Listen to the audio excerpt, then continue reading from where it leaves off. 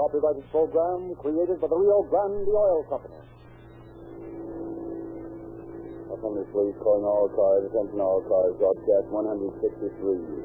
Go to 40th place in Figueroa, investigate a bank robbery. That's all. Roll, she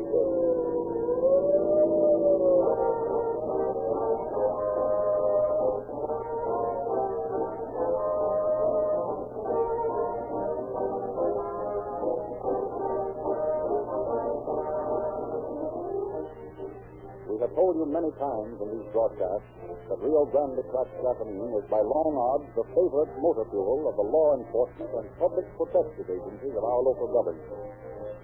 But have you ever stopped to think what this really means? Well, here are the figures for 1936. 3,724,318 gallons of Rio Grande cracked gasoline were used in police cars, fire engines, ambulances, and other emergency equipment. At 15 miles to the gallon, this tremendous quantity would drive your car more than 55 million miles. Around the world, 2,327 times. If you started now and drove 50 miles an hour, 24 hours a day for 127 and a half years, in other words, until the 4th of July in the year 2064, you would still have 19,000 miles to go.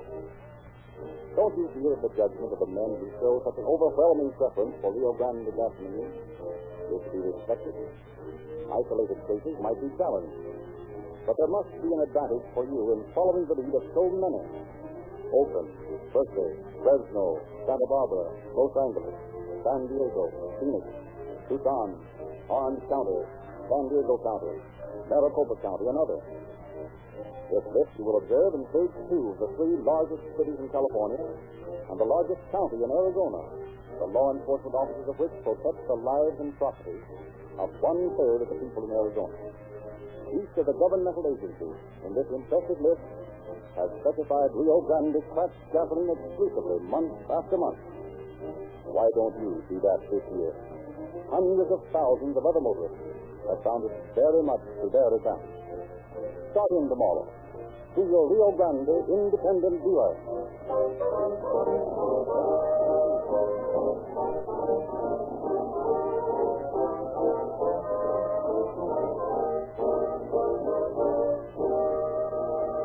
Once again, we present Chief James E. Davis of the Los Angeles Police Department. Chief Davis. Good evening, friends. Tonight, I am not going to follow my usual custom of talking about the crime to follow on calling all cars. Instead, I should like to say a few words about a situation that has become a crisis here in Los Angeles, the problem of traffic fatalities. As 1937 ushered itself in to the accompaniment of joyful celebration, it left an old year behind it that has rolled up the staggering traffic death figure of 1,040 persons. In 12 short months, 1,040 people, just like you and me, lost their lives on the highway. 3/4 of them because of the carelessness on someone's part. A new year has started, and already the dead have started piling up. That is why I say it is a crisis that cannot be allowed to go on unchecked. So tonight, think it over, and then drive accordingly. If you, as citizens, will help by driving carefully and thoughtfully, perhaps when 1937 rolls into 1938, you will have been instrumental in letting some person alive today live another year. Who knows? That person might be you.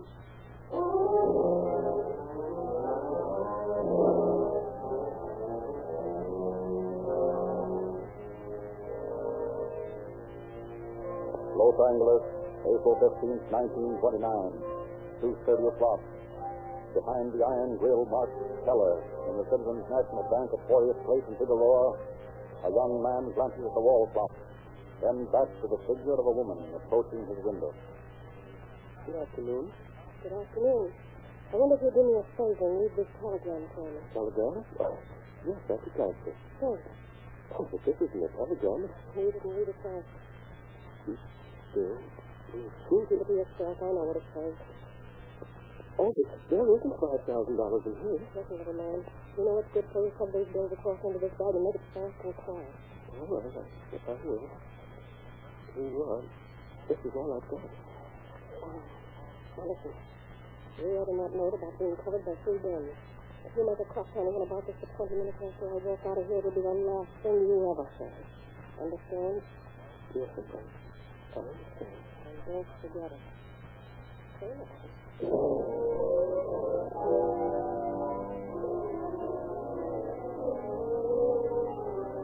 Uncertain as to just what to do, the young fellow stands in his gate for 5 long minutes. The woman's warning words ringing in his ears. Don't tell anyone for 20 minutes or else. Then, by a supreme effort, he shakes off the fear that binds him and hurries to the chief seller's office where he tells his story. And when he has finished, a stony silence is his only answer. Then, Do you expect me to believe that? Expect you to believe it? Of course, it's what happened. A woman walked in and asked you for all the money, and you just handed it over and then stood there for 5 minutes before telling anybody. Well, she told me I'd be killed if I moved for 20 minutes. I didn't want that to happen. Oh, no, of course not. And you didn't want anybody to find out about it until your confederates had plenty of time to get away, did you? What are you talking about? Just that. You thought you could get away with this little scheme. You thought everybody would believe your story about a hold-up. Well, it won't work. But it's what happened. I don't believe one word of it. And I don't think the manager will either. However, we'll just go up to his office and see. Come along, Mr. Brown.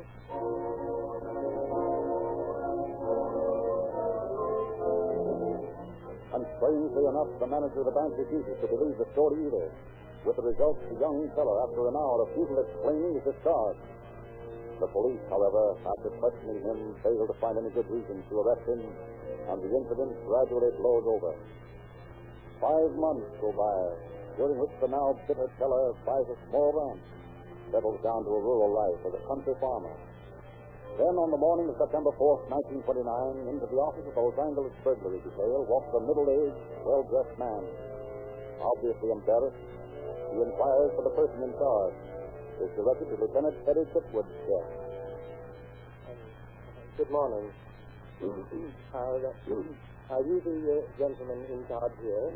At the moment, yes. What can I do for you? Well, there's a matter come up. Well, that is to say, a matter that I don't think really means anything. I see. You see, it's the thing that is a matter of fact, I'd never bother you about it, but once my wife. She insists that I report it. Well, go right ahead. What's it all about? I'm not taking up your time? No, not at all. Go right ahead. Well, you see, we, that is my wife and I, have a young lady living at our house. She's a very nice young lady. Very nice. And I wouldn't want anything to sound as though I were suspicious of her action, but... say, look here. If it'll help any, whatever you want to tell me will be kept in the strictest confidence. Will that make it easier? Yes, it will. Thank you. You see, this young lady is separated from her husband, and she and her baby are sort of living at our house because we felt sorry for her. My wife is a very sympathetic person.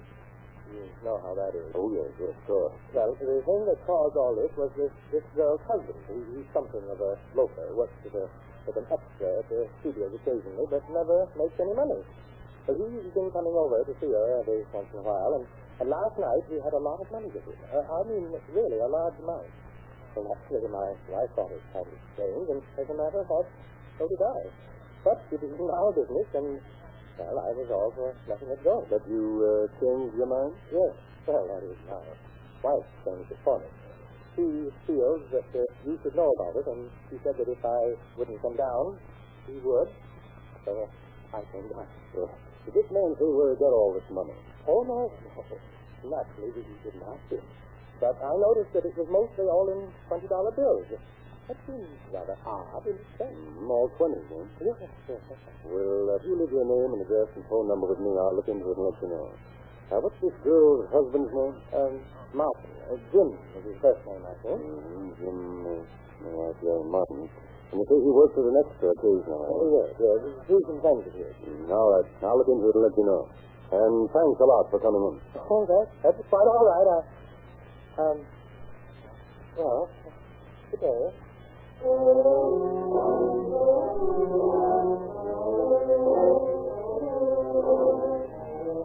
Lieutenant Chipwood, although not expecting to find anything, browses through several recent police bulletins, finds 2 men wanted for bank robbery, glances casually through the data on them.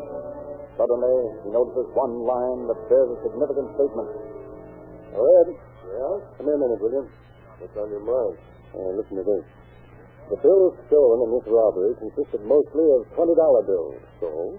I've got a brainstorm. You saw that fellow I was talking to a while back, middle-aged fellow? Yes. And he came in to tell me that a young man whose ex-wife lives at his house flashed a roll of 20s last night.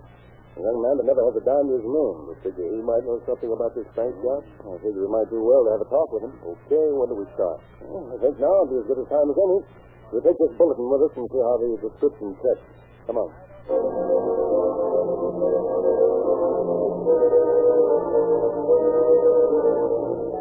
At the address given to him by his earlier visitor, Pittswood and Long find him and his wife at home.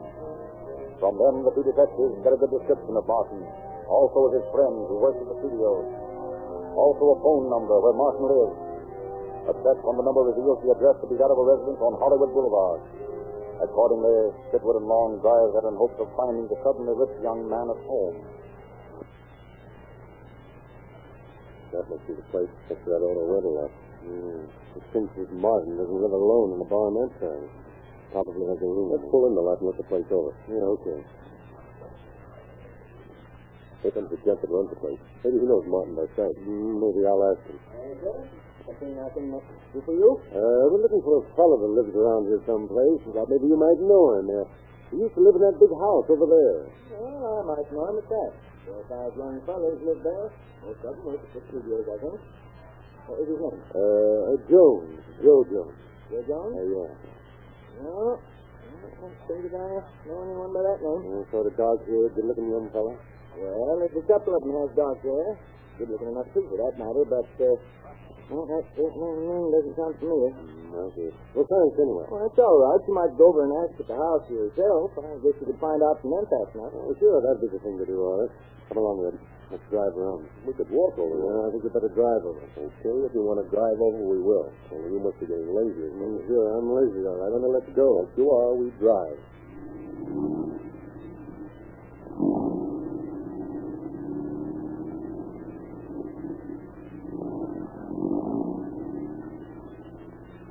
Guess we turned right here. Now, keep going straight ahead. I thought we were going to find out. I know the house, but we're not. I've got a hunch that our friend Martin might get wise if we did that and pull out on him. So we drive to your house and get your wife to call this number and ask for him, you see. And then we give him some story to get him away from there and pick him up. What's the story? I don't know yet. You drive and I'll pick it up on the way.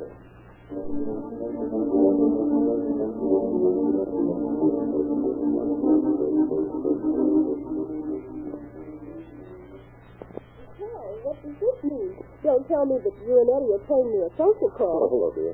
Eddie and I have a favor you can do for us. A telephone call. Here's the number, Eddie. Well, I'll do it, of course. What's it all about? Well, we're trying to flesh a bird out into the open, Mrs. Long, and thought maybe you'd call this number and ask for Jim Martin. It would help us. What do I do when he answers? You tell him that you're Mrs. Adams and that Polly is very sick. Mrs. Adams, Polly is sick. That's right. And tell him she wants him to come over to the house right away and make it sound urgent. Whose house? Well, Mrs. Adams. That's where Polly is. Well, I could ask who Polly is, but I'll try not to. Now, let me see if I've got this straight. I'm Mrs. Adams, and Polly is very sick and wants Jim to come over to the house right away. Right? Perfect. Pretty good? Of course I'll do it. But you better come along with me while I phone, just to prompt me if I forget. All right, I'll stand right beside you. But the main thing is to make Jim go over to Polly.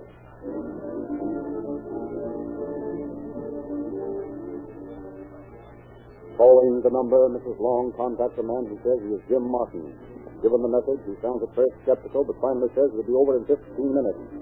Accordingly, Pittswood and Long lose no time driving to the Adams house, where they park their car and make plans.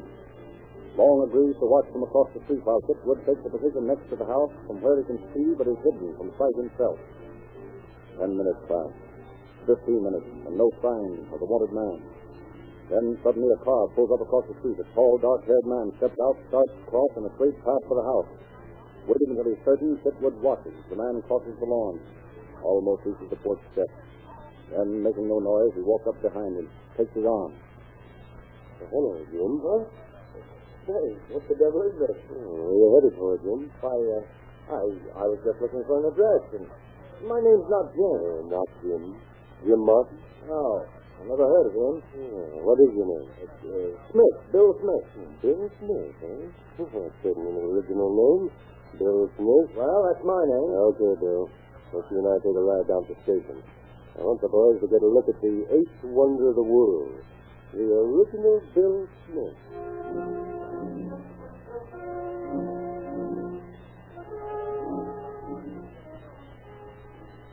But on the way to the station, Fitwood changes his mind and decides to talk to his suspect first.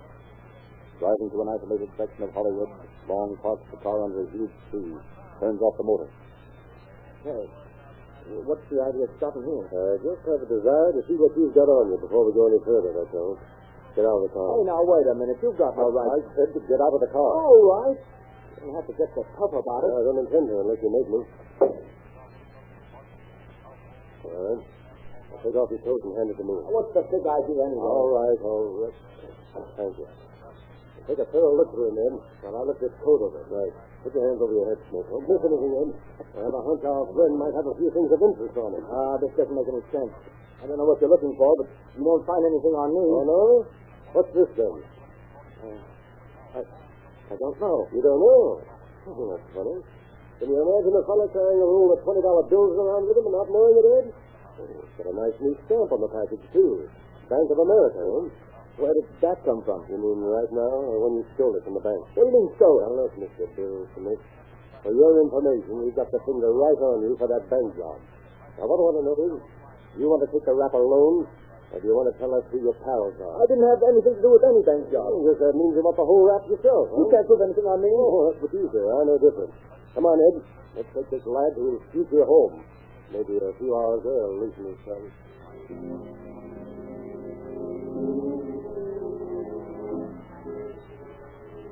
But Martin, although practically as good as convicted on the strength of the evidence found on him, refuses to talk anymore. And later, still denying everything, he's placed in jail. From his wallet, the name Bert Hall is taken on a card with a phone number written below it. Acting on a hunch this might be another of the gang, Fitwood and Long checked the address, then drive out to a place in the lower Hollywood Hills. And when they arrive there, sudden doubt assailed them. Listen, Eddie, something's wrong here. This is a respectable, high-class neighborhood. Look at the houses. Yeah, this place is much too elegant for a crook to hang out. Look over there. A little girl coming out of the house. Yeah. Now, come on. We got the wrong place. Let's go back and check the address again. Okay, it's a cinch that this is the wrong place.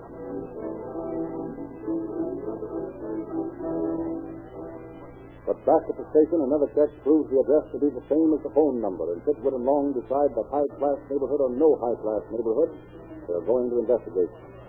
So once again, they drive to the house. And this time, they walk to the door, ring the bell. I'm going to ask for Bert, too. If anything happens, be ready to push in with me. Yes? Oh, hello. Bert here? No. We're friends of his. Not here. Oh, working at the studio? Yes. You say your friend is here? Oh, that's right. I'm here. Yeah, sure enough. You think you'll be back soon?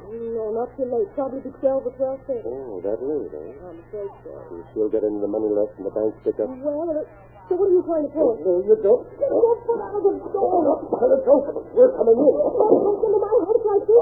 All right, lady. All right, now just take it easy. Might as well, because we're all going to sit right here and wait for Bert to come home. Say, you're a cop, aren't you? That's right. Now you're barking up the wrong tree. You know what you're under arrest for? No, of course not. Oh, that's 2 counts against you. First that quit you made when I asked you about the money, and now this. Come on, why don't you relax and tell us all about it? I don't have the faintest idea what they're talking about. As far as I'm concerned, you can sit here till the cows come home. Why, we're not interested in cows. All we want right now is your friend Bert. The cows will have to wait.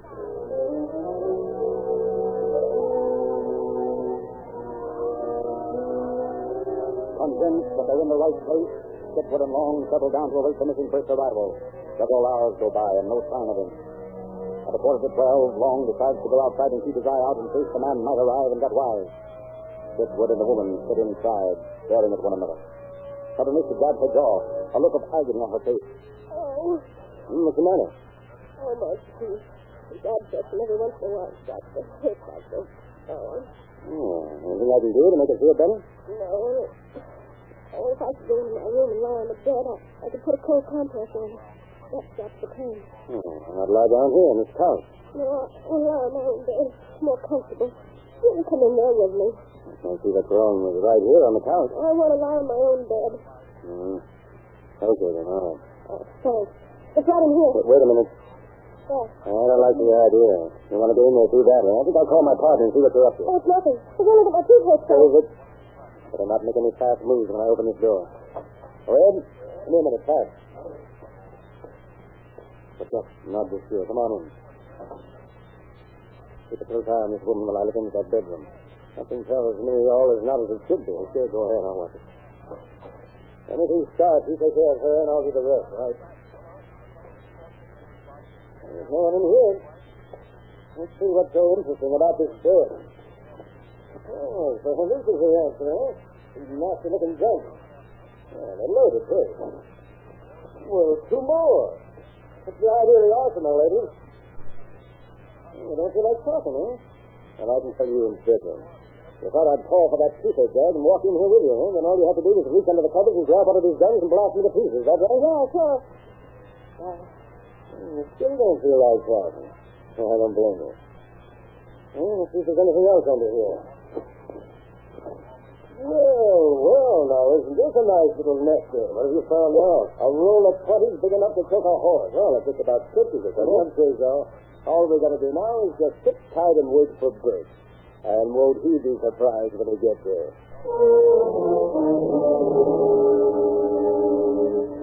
But as morning comes, there is still no sign of Bert, and the two detectives decide to take the woman to headquarters alone. All the way in, they take turns trying to get her to talk.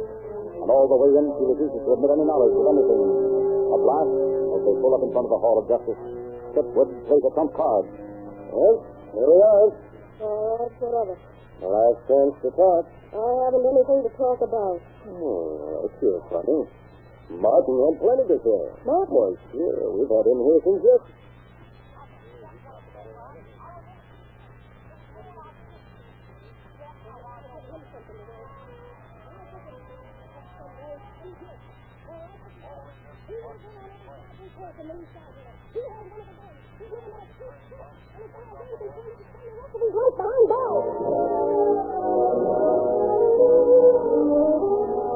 For a full 15 minutes, the woman continues her tirade, but when it's all over, she throws Chipwood and Long where the rest of the stolen banknotes are buried behind the house. The only thing she won't tell is where Bertie is.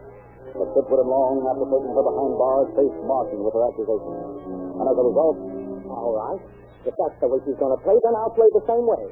Why, she's the head of the whole outfit. She's the one that pulled the actual stick-up. And she's the one that planned them out. And that husband of hers, Bert, was right with her all the time. They're the ones that engineered everything. I only helped. You know where to get hold of him? Well, I know he works at the World Picture Studio. If he's not there now, they can get him. Well, that's fine, Martin. In fact, it's better than that.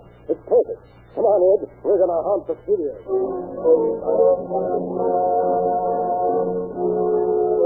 Rushing out for the World Picture lot, Chipwood and Long look up the casting director, who proves to be an old friend of Chipwood, and explain their mission.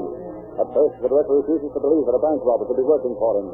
But finally, he checks the list of bit players and finds the name Bert Hall, heavy, with a private phone listing on it. Under Chipwood's instruction, he calls the number, informs the man who answers to have Hall come to the studio for retakes at once. Then they settle down to wait. And for once, their wait was a short one. And an hour after the call, a well-built, dark man walks in, places his elbows on the counter, leans through the little window marked casting, inquires if Bert Hall was called for retake.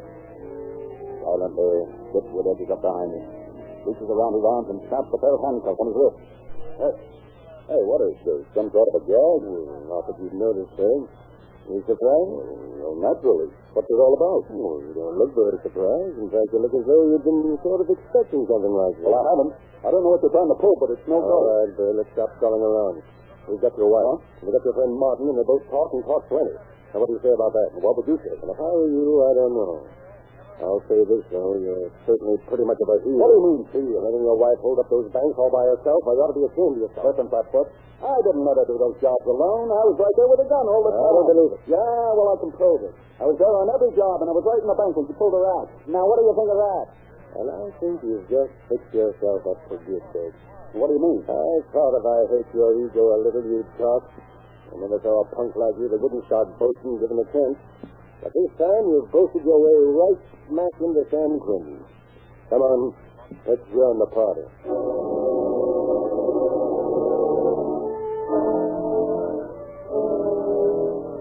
few days later, a somewhat chagrined Chief Teller once again faces his ex-employee, prepares to make amends. Young man, it's good to see you again. Thank you, sir. You know, of course, why I sent for you, sir. Yes, sir. I guess so, sir. Naturally, when I saw by the papers that the police had found the criminals who robbed the bank, I realized that perhaps he's been a little hasty about you. Thank you, sir. But I've good news for you. I want to offer you your old job back.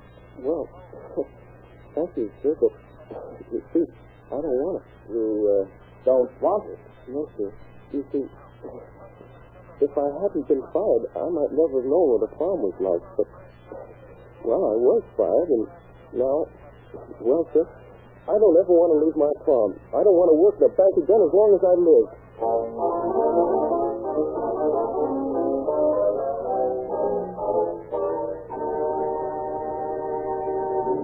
Thousands of motorists who listened to these calling all cars broadcasts during 1936 switched to Rio Grande cracked gasoline in the hope that they, too, would be able to feel the thrill of police car performance.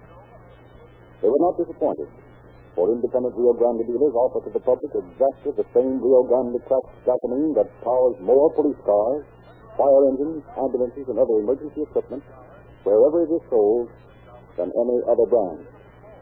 Thousands more will switch to Rio Grande cracked gasoline during 1937. Will you be one of them? Why not?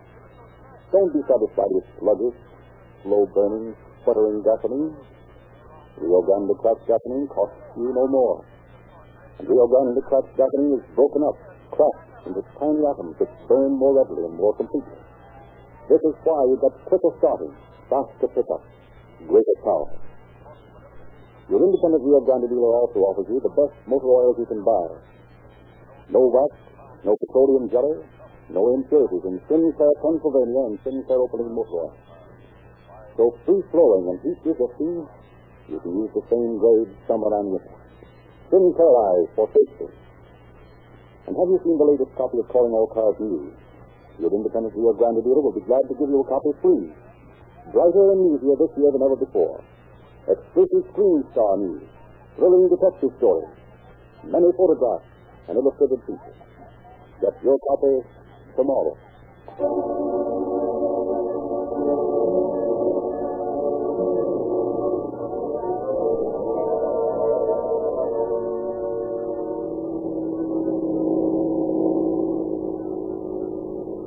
Please calling all cars, attention all cars. The cancellation broadcast 163 regarding a bank holdup. Such this case are now in custody. That's all.